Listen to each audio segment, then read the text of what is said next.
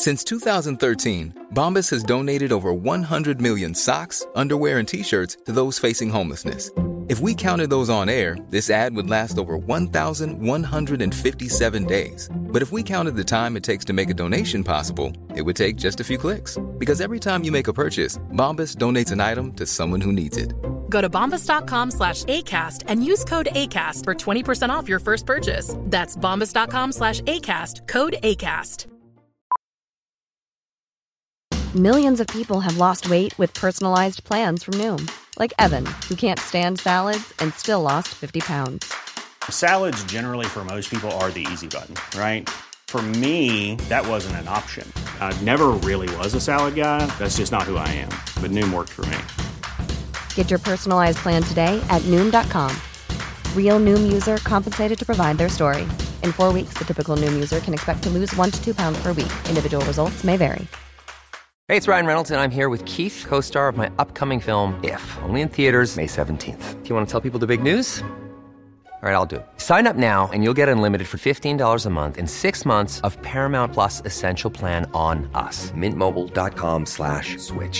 Upfront payment of $45 equivalent to $15 per month. Unlimited over 40 gigabytes per month. Face lower speeds. Videos at 480p. Active Mint customers by 531.24 get 6 months of Paramount Plus Essential Plan. Auto renews after 6 months. Offer ends May 31st, 2024. Separate Paramount Plus registration required. Terms and conditions apply if rated PG. Ryan Reynolds here from Mint Mobile. With the price of just about everything going up during inflation, we thought we'd bring our prices down. So to help us, we brought in a reverse auctioneer, which is apparently a thing. Mint Mobile Unlimited Premium Wireless. How to get 30, 30, bit to get 30, bit to get 20, 20, 20, bit to get 20, 20, bit to get 15, 15, 15, 15, just $15 a month? Sold! Give it a try at mintmobile.com/switch. $45 upfront for 3 months plus taxes and fees. Promo rate for new customers for limited time. Unlimited more than 40 gigabytes per month. Slows full terms at mintmobile.com.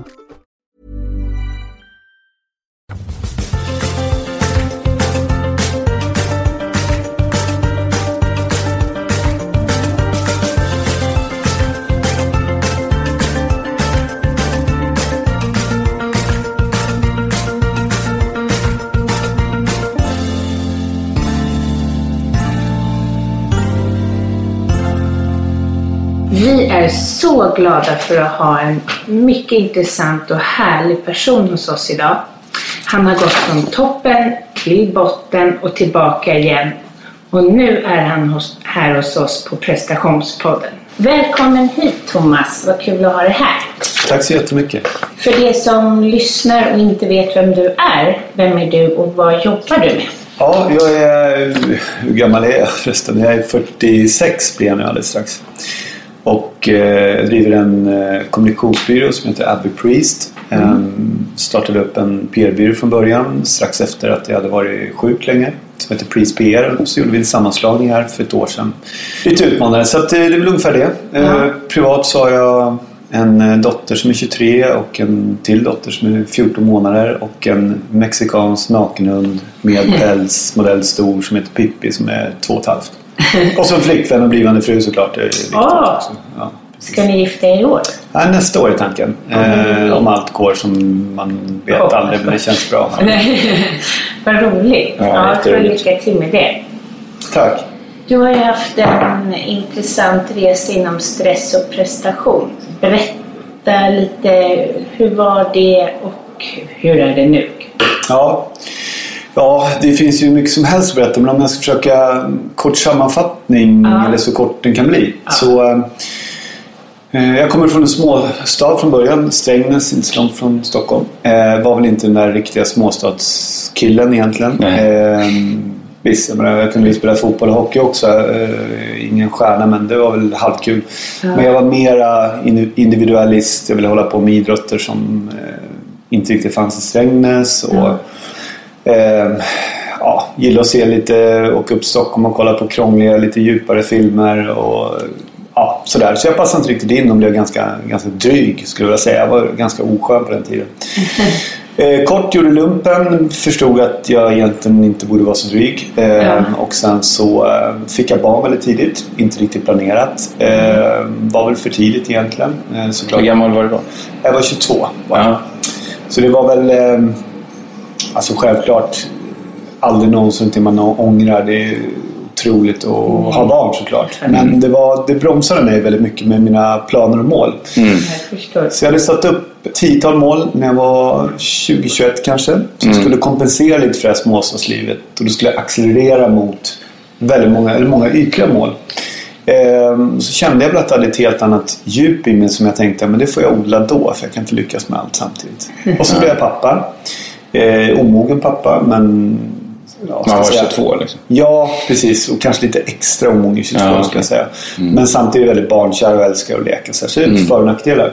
Men den planen, resurserna eller tiden begränsades väldigt mycket. Och då sa jag ska nå det i alla fall. Det var nog fallet faktiskt från början. Så att du satte upp mål som då blev för pressande att nå? Ja, jag kände ju inte det då. Så utmaningar älskar väl många sådär. Så jag bestämde att nu kablar jag upp ärmarna och kör ut i helvete. Och det var precis det jag gjorde. Så att, och där, precis innan jag full så var det så extremt. Jag vet när jag berättade för mina vänner han träffade sådär. Och jag vet en gång satt upp McDonalds med en lumpakompis som jag fortfarande träffar. Och vi pratar i telefon varje vecka. Vilken så här fin relation. Så träffade jag McDonalds och så bara drog jag vad jag höll på med just då. Han var ju, även om han visste att jag gjorde mycket, så var han ju helt chockad och helt övermänskligt det jag gjorde. Så att jag var på slutet när jag... Insåg du det själv? Nej, det gjorde jag inte. Jag kände mig oövervinnlig. Jag var stark psykiskt, jag var stark fysiskt. Jag hade inte haft en deppig dag i hela mitt liv. Utan det var mycket framgångar utifrån mina ögon mätt då, på många sätt. Så en härlig känsla liksom. Ja, det var det absolut. Det var ju, jag kände ju kraft och jag tränade mycket med det, allt sådär. Hur kunde en dag se ut då när det var som... Ja, man kan säga att när det riktigt började gå ut för, då var det ju som mest extremt. För då hade jag jag var fortfarande vd för ett byggbolag som hade en massa anställda som var ett familjeföretag, men jag var vd och drev det, kan man säga då.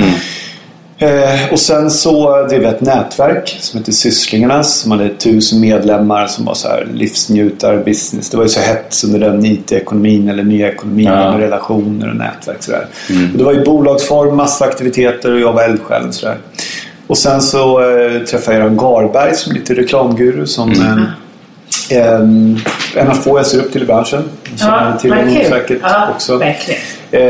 Och jag blev lite frälst av honom och då rekryterade han mig till 2 bolag där jag jobbade 50% på ett så här startup häftigt erövra världen och hans konsultbolag sådär. Och där hade jag inte avslutat vd-skapet i det andra och så läste jag på juristlinjen på sluttampen och liksom, jag var aldrig där på juristlinjen för att jag hade inte tid, men jag klarade alla tentor på första försöket. Men jag tog inte examen för jag har inte gjort exjobbet, för det var då jag började krascha och sådär. Och sen var det ju träna mycket, ut och festa och så dotter halvtid. Så att det där går ju inte, men det gick nästan. Hur hade du med återhämtning under den här perioden? Och sen ska jag säga så här, en viktig grej bara tillägga att jag vill inte sitta och skryta om hur för många säger så här, men jag jobbar 80 timmar i veckan, men det var verkligen så, jag var helt... Ja, men det är därför vi frågar också, för att det är intressant att höra hur det såg ut. Och sen kommer vi prata om hur det ser ut sen. Men absolut. Förlåt, vad var det frågan du tappade? Jo, jag frågade hur såg det ut med återhämtning under den här perioden? Jag var inte så dålig på det egentligen. Jag fick nog till det. Jag har alltid varit så att jag tycker om att gå ut och gå. Jag kunde gå på bio ensam och sätta mig. Jag hittade de där små luckorna och jag har mycket behov att vara själv. Sådär. Så att det fanns... Jag tog tid för återhämtning, men det var alldeles för liten i förhållande till mina prestationer. Så det var det. Så jag trodde att det kanske räckte, men det gjorde det inte. Hur var det med sömnen? Liksom? Fick du sova? Jag sov inte jättelite, tycker jag. Jag har inte jättebehov av sömn, inte nu heller. Jag kan gå ganska... Nu har jag barn och sådär, och lite krångel. Ja, tack. Precis, det är både också. Detta effektivitetsjagande samhälle. Men det är en intressant aspekt som jag inte kommer in på sen. Och det förändrar faktiskt när det gäller verktyg för återhämtning, så ställer det till det lite med barn, så kan man säga. Men det är intressant att du inte högg på att sova som återhämtning. Nej, jag kände inte så mycket på det. Jag kände inte jättebehov av det nu heller. Utan jag sover tungt. Jag har lätt att sova. Jag har aldrig haft sömnsvårigheter heller faktiskt. Tryggheten då. Vad sa dina närstående när det var som mest? Var din mamma orolig? Eller liksom... Nej, alltså jag vet faktiskt inte riktigt. Dels reflekterar jag kanske inte så mycket över det. Sen har de varit enormt stöd. Jag hade aldrig klarat mig liksom, aldrig utan dem. Jag tror att de hängde bara med, men de tyckte att jag var enormt. De var väl imponerade över att jag klarade det, och de har aldrig varit några som har kommit och petat och styrt hur jag gör, utan det är klart de kan tycka, de kan säga till ibland, men de har tyckt att men det går bra, han kör på sin väg, och sen har de tyckt det var mycket ibland, men du verkade så stark säkert också. Jag tror det. Sen har de kanske funnits mer oro än vad jag känner till, det vet jag inte, men vi har faktiskt aldrig pratat. Märkte du någonting innan du gick in i väggen? Såg du några signaler? Ja, det gjorde jag. För det här med utbrändhet, eller jag skulle nästan vilja säga att för mig, det blir lite fel tycker jag med uttrycket utbrändhet, för att för mig är det en djup depression, i vilket fall i mitt fall. Det är sjukdomen, att bränna ut, så det är en väg dit egentligen. Men ja, absolut. Jag förstod inte vad det var. För då var inte utbrändhet riktigt, man visste inte riktigt, och jag fattade inte vad depression, så jag blev chockad, och det var precis den där skärningspunkten när jag höll på att avsluta det andra, men kunde inte riktigt ställa upp familj och allt det där, och så juristlinjen ville ändå försöka göra klart sista specialkursen och allt det där. Så det började faktiskt när jag hade de där 2 jobben med Göran, som jag verkligen hade klivit upp, och äntligen fick jag bekräftelse, nu ska jag jobba med det jag inte ska göra. Så det började med att jag tappade självförtroendet, och jag aldrig det ska jag inte säga. När jag var fram på gymnasiet kunde jag ha dålig självförtroende, men jag var bra på att förstå varför och så här, jobba karaktär. Men helt plötsligt rasade det, och jag kunde inte jag vet, jag hade möten i Danmark och jag skulle få upp någon prestation och dra för.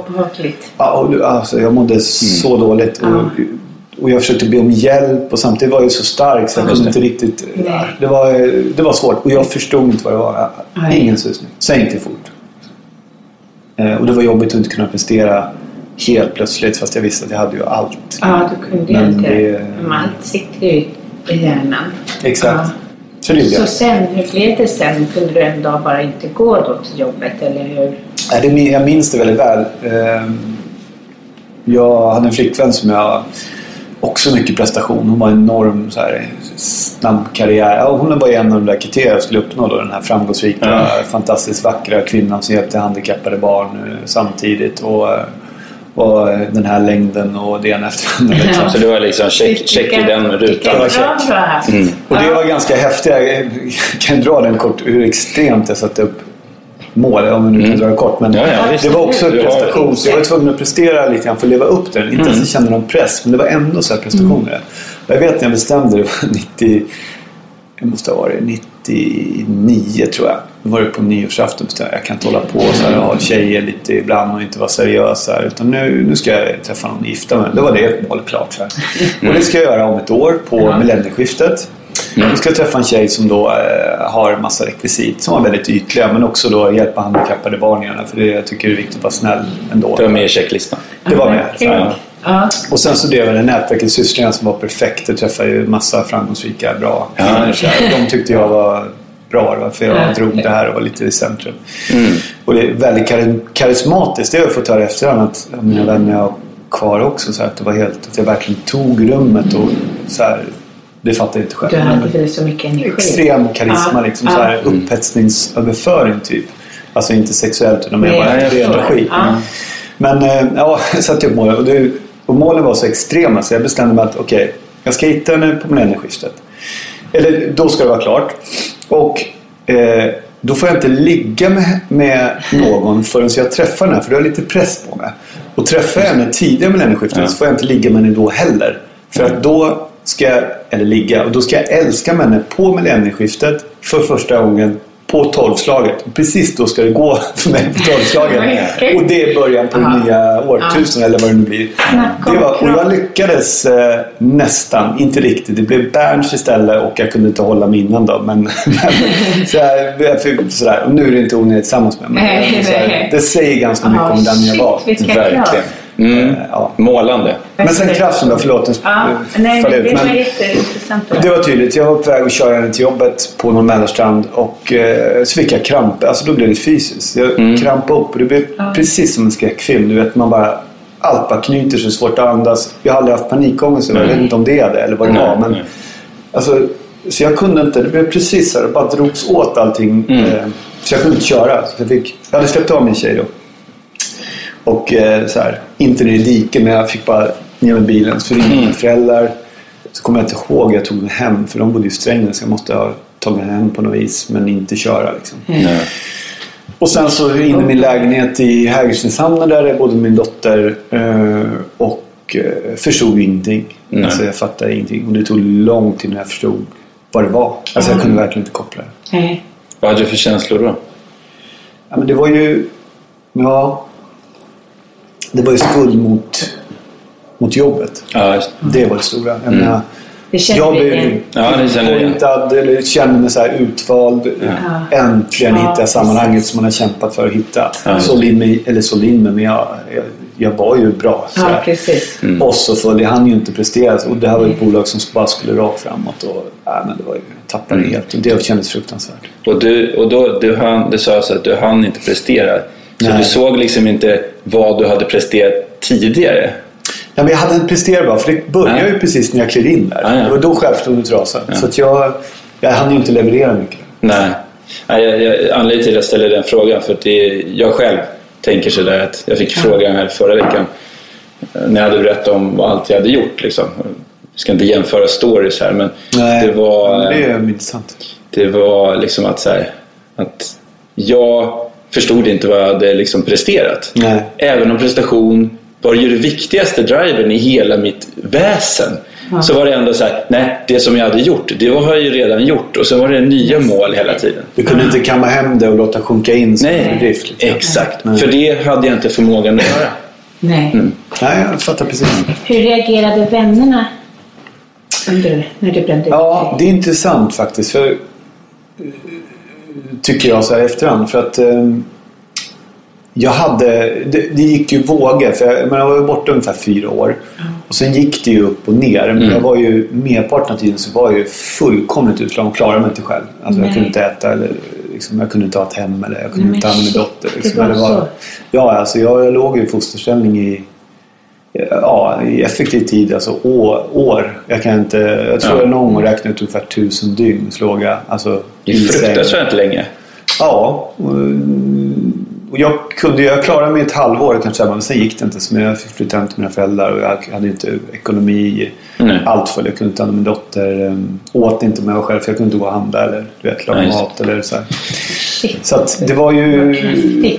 Det var extremt kraftigt. Så jag tror att hade jag inte haft mina föräldrar så hade jag blivit inlagd och då tror jag inte jag hade tagit mig upp. Nej, för det hade ju varit... Alltså, det är ett hårt slag i sig.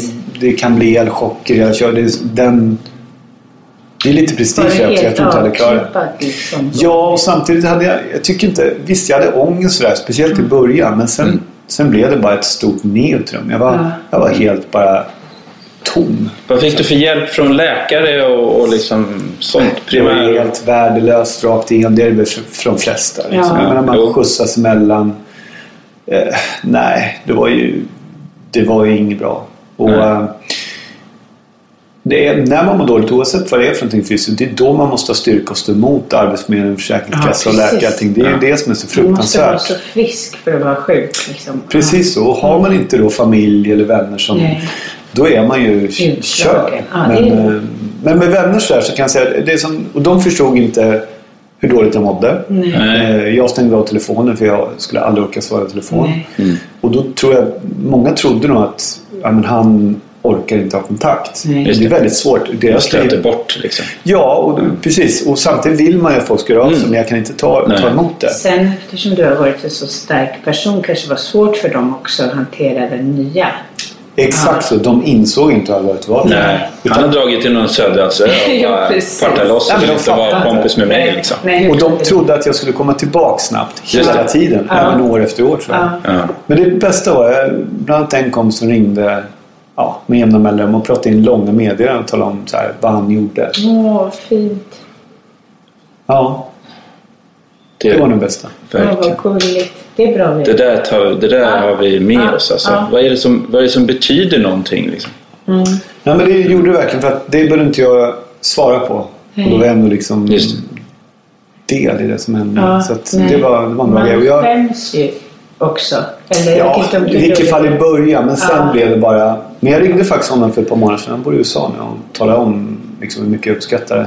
Det var bra, tror jag. Ja, vad sa han då? Ja, men han blir glad att jag berättar. Alltså, det är viktigt. Och han har haft det tufft själv på olika fronter som alla. Så nej, det var bra. Men vissa tar till sig det med den andra. Okej, men jag har en fråga här. Du tog dig tillbaka till samma... Alltså du arbetstränade. När du väl liksom kom tillbaka och blev så stark så att du kunde liksom komma in i någon form av arbetssituation. Så gick du tillbaka till samma bransch, vad jag förstår? Både och. Egentligen var det... jag kom ju upp ett par svängar och rasade djupare och djupare. Eller började komma upp. Tyvärr. För det är också det här att klass, man vill tillbaka så fort för det man har missat. Om jag hjälper nu och ger åt det så är det första rådet att stressa inte över att komma tillbaka. För det är ditt värsta hot just nu. Och det gjorde jag. Och då i alla fall, så när jag började komma med benen, och då hade jag fått hjälp också av läkare. För det fanns andra saker än som var orsaken djupa depressionen, förutom att jag var liksom bränt ut mig. Det fanns flera delar, både även fysiskt, som korrigerades och blev bättre. Så det gjorde att jag sakta tog mig tillbaka, medicinering bland annat. Och då fick jag en fråga. Jag hade jobbat med Rish tidigare, eller samarbete med mitt nätverk. Och fick frågan om jag hade lust att hoppa in som dörrvakt där. Vilket var jättekonstigt. Och det är inte så här, nu ska du slå ner folk, utan mer att jag är bra på att ta folk och relationer. Så. Just det. Och så tänkte jag bara kände att jag provar. För att jag känner ganska mycket folk. Det var ett sätt att plocka upp mitt nätverk igen. Jag började långt ner, vilket är jätteviktigt. Och plocka bort all prestige. Och det var ett sätt som jag verkligen göra det. För man står långt ner på skalan. Men vad stor det var som ändå kunde plocka bort all prestige och så, tycker jag. Ja, jag var tvungen. Jag hade ju en plan och insåg att jag måste börja från grunden. Inse att jag står längst ner och köra. Och sen började jag få tillbaka min manlighet faktiskt. Det var rätt viktigt. Och jag har en fundering på, du hade ju en liksom maktposition innan du rasade. Den här maktkomponenten som är att stå i dörren.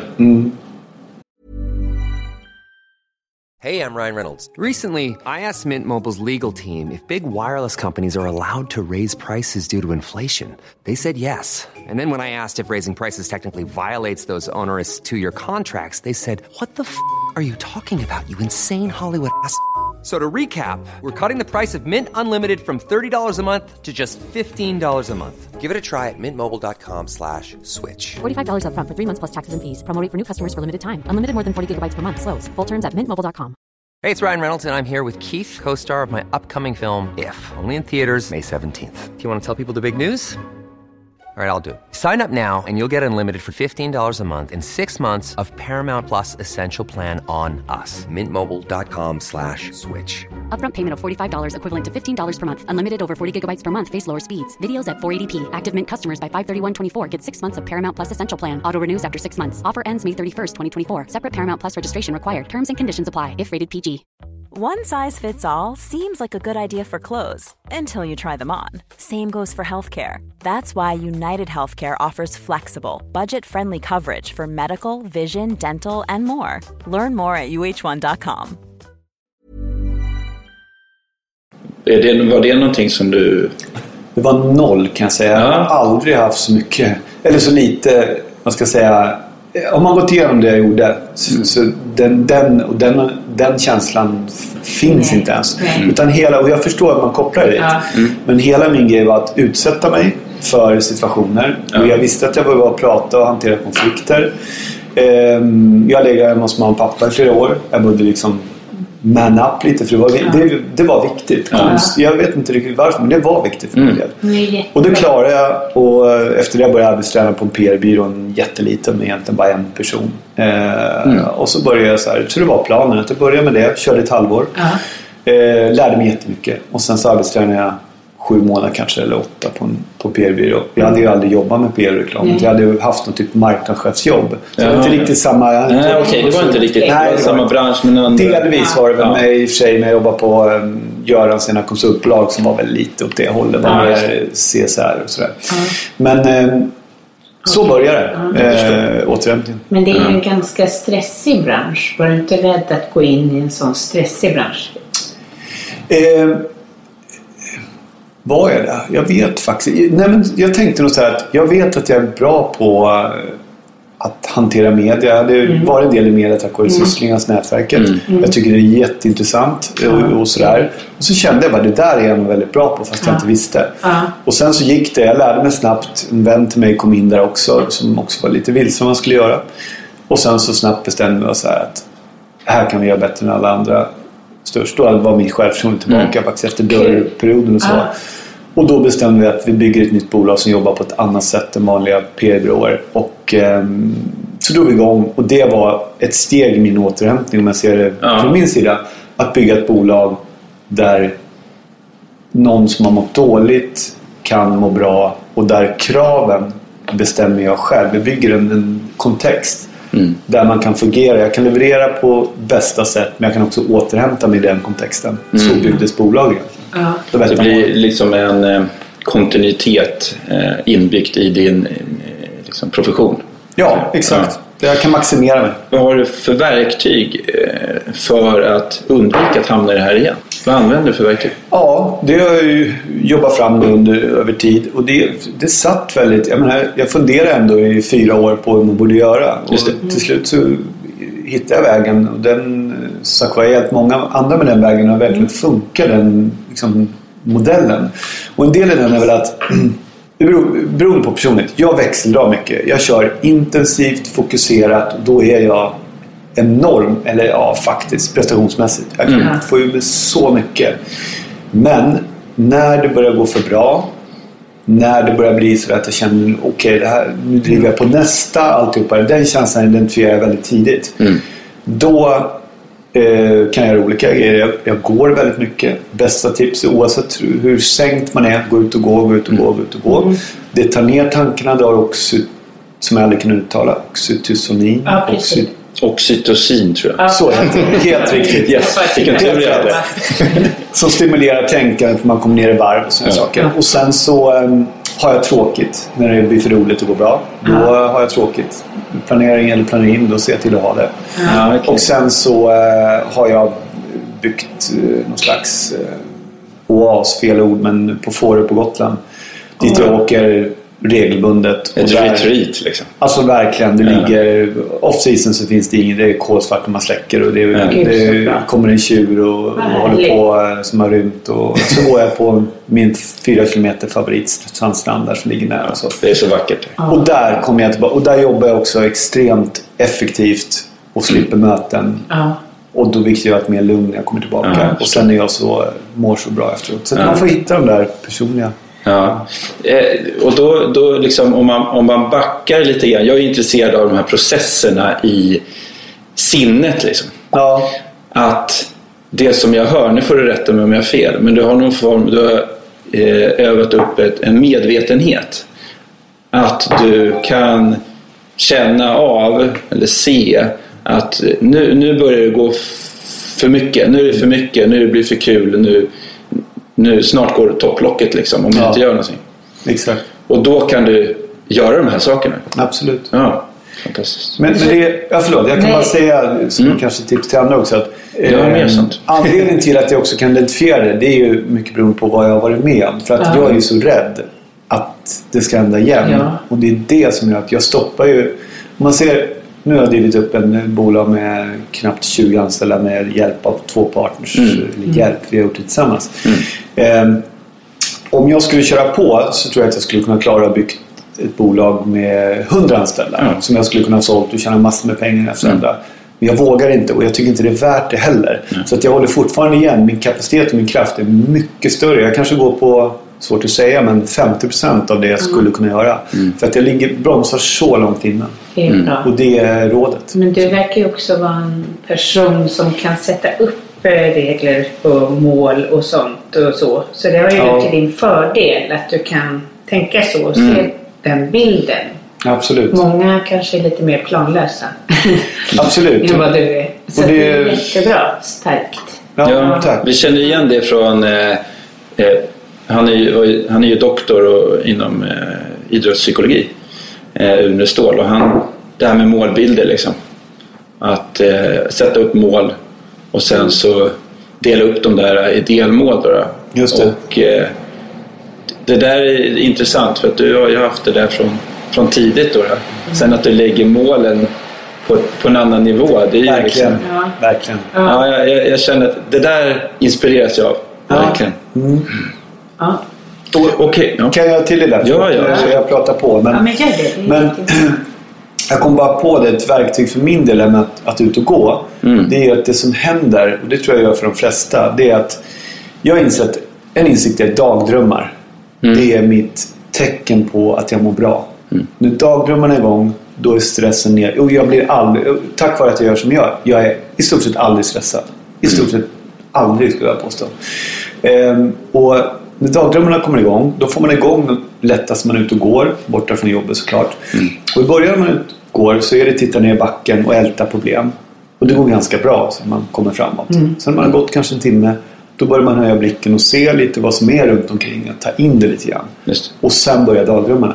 Och utifrån dagdrömmarna sätter jag ofta mina mål. Det är de som liksom målar ut riktningen ofta. Så det är ett bra test så här hur man mår. Och känner du stress och så vidare, se till att du börjar dagdrömma genom exempelvis promenader eller vad man nu kan vara för att vara på spa, jag vet inte, det är individuellt. Men det är bra. Det var så jag kom på mitt strävandesprojekt också. Det var ju dagdröm som föddes. Så dagdröm, om du tar ett exempel på en dagdröm för dig. Ja, men jag har ju ett tydligt exempel med för några år sedan så av någon anledning så älskar jag att gå på stränder. Jag är ju halvkonstnär, jag vet inte var det kommer ifrån. Jag hatar sandstränder när jag var liten. Det var bara soligt och jag hade problem med migrän och så här. Det var inget bra på stränder. Och sen så gillar jag att upptäcka det. Så i alla fall, så jag går på det. Så var jag i Asien, semester, och då var man mer avkopplad. Gick varje morgon på lång strand och dagdrömde. Och då kom min dagdröm till med att jag kände jag vill ha det är så mycket kickare tills man hämtar hem. Och jag vill ha något långsiktigt halvidiotiskt som kommer ta åratal, helst så länge som möjligt, att utföra så att när kicken kommer om 10 år eller 20 år. Och då börjar jag fundera på vad är det jag tycker om. Ja, men jag tycker om att göra det här, vandra på stränder. Och så älskar jag bilar och köra nedkabbat längs kustvägar. Och då kommer idén så helt plötsligt bara, men jag kanske ska gå på alla sandstränder i Europa och kartlägga dem. Och så bestämde vi direkt att för lätt att det slutar där. Det stämmer med att jag sticker i sommar. Det är idiotiskt, jag har inte tid. Det kostar pengar. Hur ska jag liksom, det var massor med hinder med alltihop. Jag har ingen cab just nu och det ena efter andra. Och så kan jag få in sponsorer såklart. Men bestämmer mig för att jag vill att det ska vara helt opaketerat. För det är också, allt paketeras och jag jobbar med paketering. Jag är skitbra på det. Och sen att jag packar bilen och sticker och ser vad det där är. Och det är ett bra, och det är jag stolt över att jag gjorde, för att jag tror man ska försöka realisera vissa av det fast det är knäppt också. Så det är ett exempel. Vad har du lärt dig från den här resan? Kanske mycket. Det är massor, men jag har lärt mig att se när folk mår dåligt. Jag har lärt mig att försökt så gott jag kunnat bygga en organisation nu där folk kan må bra och njuta av livet och ändå tjäna pengar och få ihop saker som inte borde gå att få ihop. Vi har varit extremt lönsamma alla år och samtidigt inte jobbat mycket och inte vara anställda heller. Och så här, vi vill åka till Dubai, då fixar vi jobb där i 3 veckor, åker dit vi jobbar och har det bra. Men allt sådär. Så att en lärdom, se när folk mår dåligt, bygga en organisation där förhoppningsvis folk inte mår dåligt. Tyvärr misslyckas i något fall på grund av att självklart vårt fel, det är alltid som arbetsgivare, men också att den personen inte öppnar upp sig alls trots lite så här påstötningar. Så det är misslyckande, måste jag säga, så här, att det blir, nu går det bra ändå, men det var så här. Och sen att det har varit bra att jag öppnat upp mig. Jag var jättetveksam för att göra det, för att jag har ingen lust egentligen men jag lär mig mycket av de här samtalen nu när jag sitter mer. Och jag vet exakt vad varje person, räcker med ett mejl så kan jag tala om precis hur de ska göra steg för steg för att komma tillbaka. Och de känner en trygghet för att jag inte är läkare, psykolog, och jag kan förklara med arbetsförmedlingen när de har ett praktiskt problem, men tänk så och så vidare. Och ibland räcker det med att svara på ett mejl, ibland träffas man på en kaffe, ibland är det någon som är så illa så att jag nästan får där jag får 50 sms på en dag och till slut får jag släppa och säga att tyvärr jag kan inte hjälpa dig. Vad måste de med som hör av sig till dig? Ja, och det brukar jag säga. Många okända som hör av sig och de tackar och de grät när de läser eller de ger hopp och det ena efter andra så det är ju skönt. Men sen har det under en period var det extremt mycket och jag kände det var tungt att bära samtidigt som jag har familj och mina egna problem jag har några jobbiga kroniska sjukdomar fysiskt också som tynger. Men på stora hela, om det är så att den här, alltså antalet kontakter är på en hyfsad nivå, så får du någonting ut av det? Ja, alltså dels så om jag ska vara krass så det är klart, alltså för mig känns det ju jätteskönt att hjälpa andra. Det är ju en ego-grej också såklart. Det är ju en drivkraft med, men det känns ju jag har hjälpt en kille i många år som nu har kommit, som var väldigt, väldigt illa ute, som nu har bildat familj och är entreprenör och han går med bolag igen och känns stabil. Och det är ju fantastiskt. Men och en fara som jag märkt som de jag pratar med, det är att de som har mått dåligt vill snabbt gå in och hjälpa andra. Det är så här någon slags drivkraft som ni också pratar med. Och gör man det för snabbt, då dräneras man och åker ner igen. Man måste lägga all kraft på att komma tillbaka själv först. Och där märkte jag gick med Röda Kors och gick hem till så här gamlingar som är ensamma och fikar och hjälper dem att gå och handla och sådär. Och det var lite tidigt för min del. Jag gjorde det ett halvår kanske och kände att den prestationen tärde och de mådde så jäkla dåligt. De blev så besvikna när jag själv hade migrän eller var tvungen att resa för att jag inte kunde komma, så det gick men det där känner jag också att det kan räcka med att räcka till för sin egen familj och vara bra i det. Exakt, man måste börja med, så tänker jag till en viss del. Man måste börja med sig själv. Men du har ju kommit med väldigt många tips, men är det något som du skulle känna att du vill ge till folk som är stressade och vill prestera och känna att... Ja, om man ska försöka sammanfatta det så det är många fler som mår dåligt än vad du tror. Alla är inte så sköna som de är på Facebook eller Instagram som man tror. Inte? Nej, faktiskt utom jag då, för jag är transparent. Jag visar också när jag är inte bra och oskön och när jag är åt helvete med. Jag försöker, men det är klart. Jag försöker kanske bli lite mer än vad jag är, såklart. Jag är tyvärr bra på det, så jag måste hålla mig i schack där. Öppna upp sig, våga prata om det, för att det märker jag får ju mycket respekt för att jag öppnar upp mig det är sällan det slår tillbaks, och ibland gör det och då är det tufft i och med att man är väldigt öppen med det och så. Men var öppen med det hjälper, inte hålla en mask, börja acceptera att man är väldigt dålig om man är med det, börja om från grunden, ingen prestige så här. Låt se upp dig, gå på a-kassa, bli förtidspensionär, alltså vad den är. Och så börjar du från grunden, för först då du kan göra, och små försiktiga steg. Det är nog det jag kan sammanfatta i. Verkligen, tack. Tack en paketering. Ja, verkligen. Tack. Ja, jag hoppas att det. Och nu har du ju köpt din Ferrari. Yes! Grattis. Berätta. Var det den du kom hit med? Nej, tyvärr. Jag hade velat det. Tyvärr. Men jag kan skicka någon bild kanske när jag står där och ser dryg ut och sådär. Jag gillar när folk tror att jag är jättedryg och stolt om min Ferrari, vilket jag är. Men det var faktiskt, det går ju emot allt jag säger här egentligen. Men det är ytterligare en dag då. När jag börjar komma tillbaks, älskar bilar. För mig är det ett väsen, en njutning sådär, mer själsligt. Och jag förlorade all ekonomi och min bil och allt så. Jag hade ingenting. Och då bestämde jag, men om 10 år som jag skulle kunna köpa en Ferrari kontant, för annars kan man lura sig själv och då är det faktiskt lite symbolvärde för mig. Då skulle jag vara så glad för den biten, utan att så här prestera ihjäl mig för det. Och 6 månader när det hade gått 10 år så kom den upp plötsligt. Den är inte så dyr som det låter. Den är 10 år gammal och rasat i värde, för de är så dyra och liksom reparationer att ha och ovanlig modell och allting. Så att det låter värma det. Den kostar inte mer än en ny fin Volvo liksom sådär. Men den är dyr att ha. Det sticker i ögonen. Det sticker jag, och jag gillar ju det också samtidigt. Jag har den på Fårö mest och kommer in där i kulturgården och parkerar där man inte borde och så hoppar ut skäggig och skit liksom. Och så tycker många att jag är väldigt dryg och några reklamar dessutom. Jag gillar lite där professionen. Men jag är väldigt lycklig för det. Jag förstår knappt allesamt. Men det känns ju, dina mål tog ju dig liksom till ställen där så att du föll, men också dina målsättningar har ju verkligen fått dig tillbaka Och det är så coolt att lyssna på och inspirerande. Ja, vad kul. Och jättekul att ha dig här. Och jag är så tacksam över det. Och jag har lärt mig jättemycket av att lyssna på dig, verkligen. Den här korta stunden vi satt faktiskt. Ja, och det är samma här. Det låter som, du måste ju också säga det.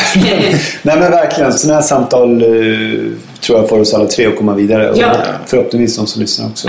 Och det är samma sak där. Nu sagt var, ibland nu har jag faktiskt bemött alla som har kontaktat mig. Men är det någon som känner så här verkligen behov, så kan jag gärna lyssna på ett mejl eller samtal. Sen hinner jag inte träffa alla tyvärr. Jag gör det ibland, men då får man gärna kontakta mig, så kan jag gärna ge ett råd sådär. Det är välkommet. Du får skicka över dem till oss annars. Ja, exakt. Faktiskt. Kör en liten session då. Det blir så antingen kör vi Master of the Universe, i värsta fall får ni ta de andra. Precis. B-laget. Tack så mycket. Ja, tack Thomas. Tack.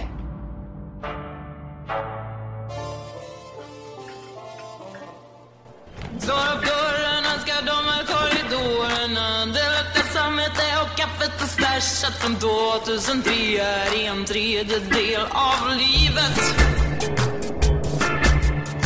Som gick också in i väggen, jag fick täcka upp. Blev mera timmar, älskling, jag blir sen igen. Jag lovar det blir bättre sen.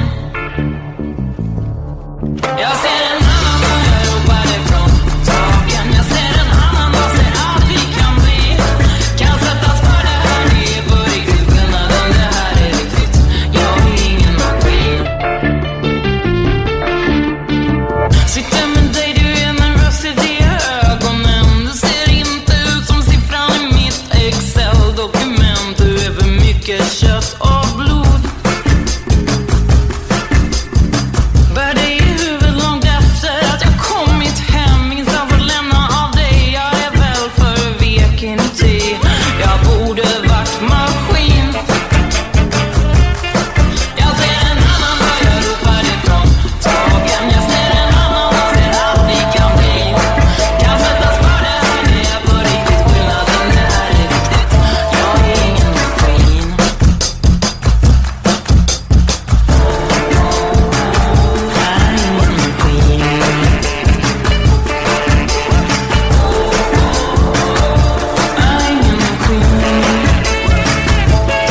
Och jag ser klart nu skapar den en saklighet. Du slutar i min svaghet. Jag är ingen maskin. Gick in i väggen så Lisa fick täcka upp. Hör henne säga, älskling, jag blir sen igen. Jag lovar det blir bättre sen. Men vi går ut ikväll alla från jobbet. Och jag är ljusen från baren. Det som fylls av stillsam eufori. Vi kommer aldrig vara maskin. Jag ser en annan och jag ropar ifrån taken. Jag ser en annan och ser att vi kan bli. Kan sättas för det här, det är på riktigt skillnaden. Det här är riktigt, jag är ingen maskin.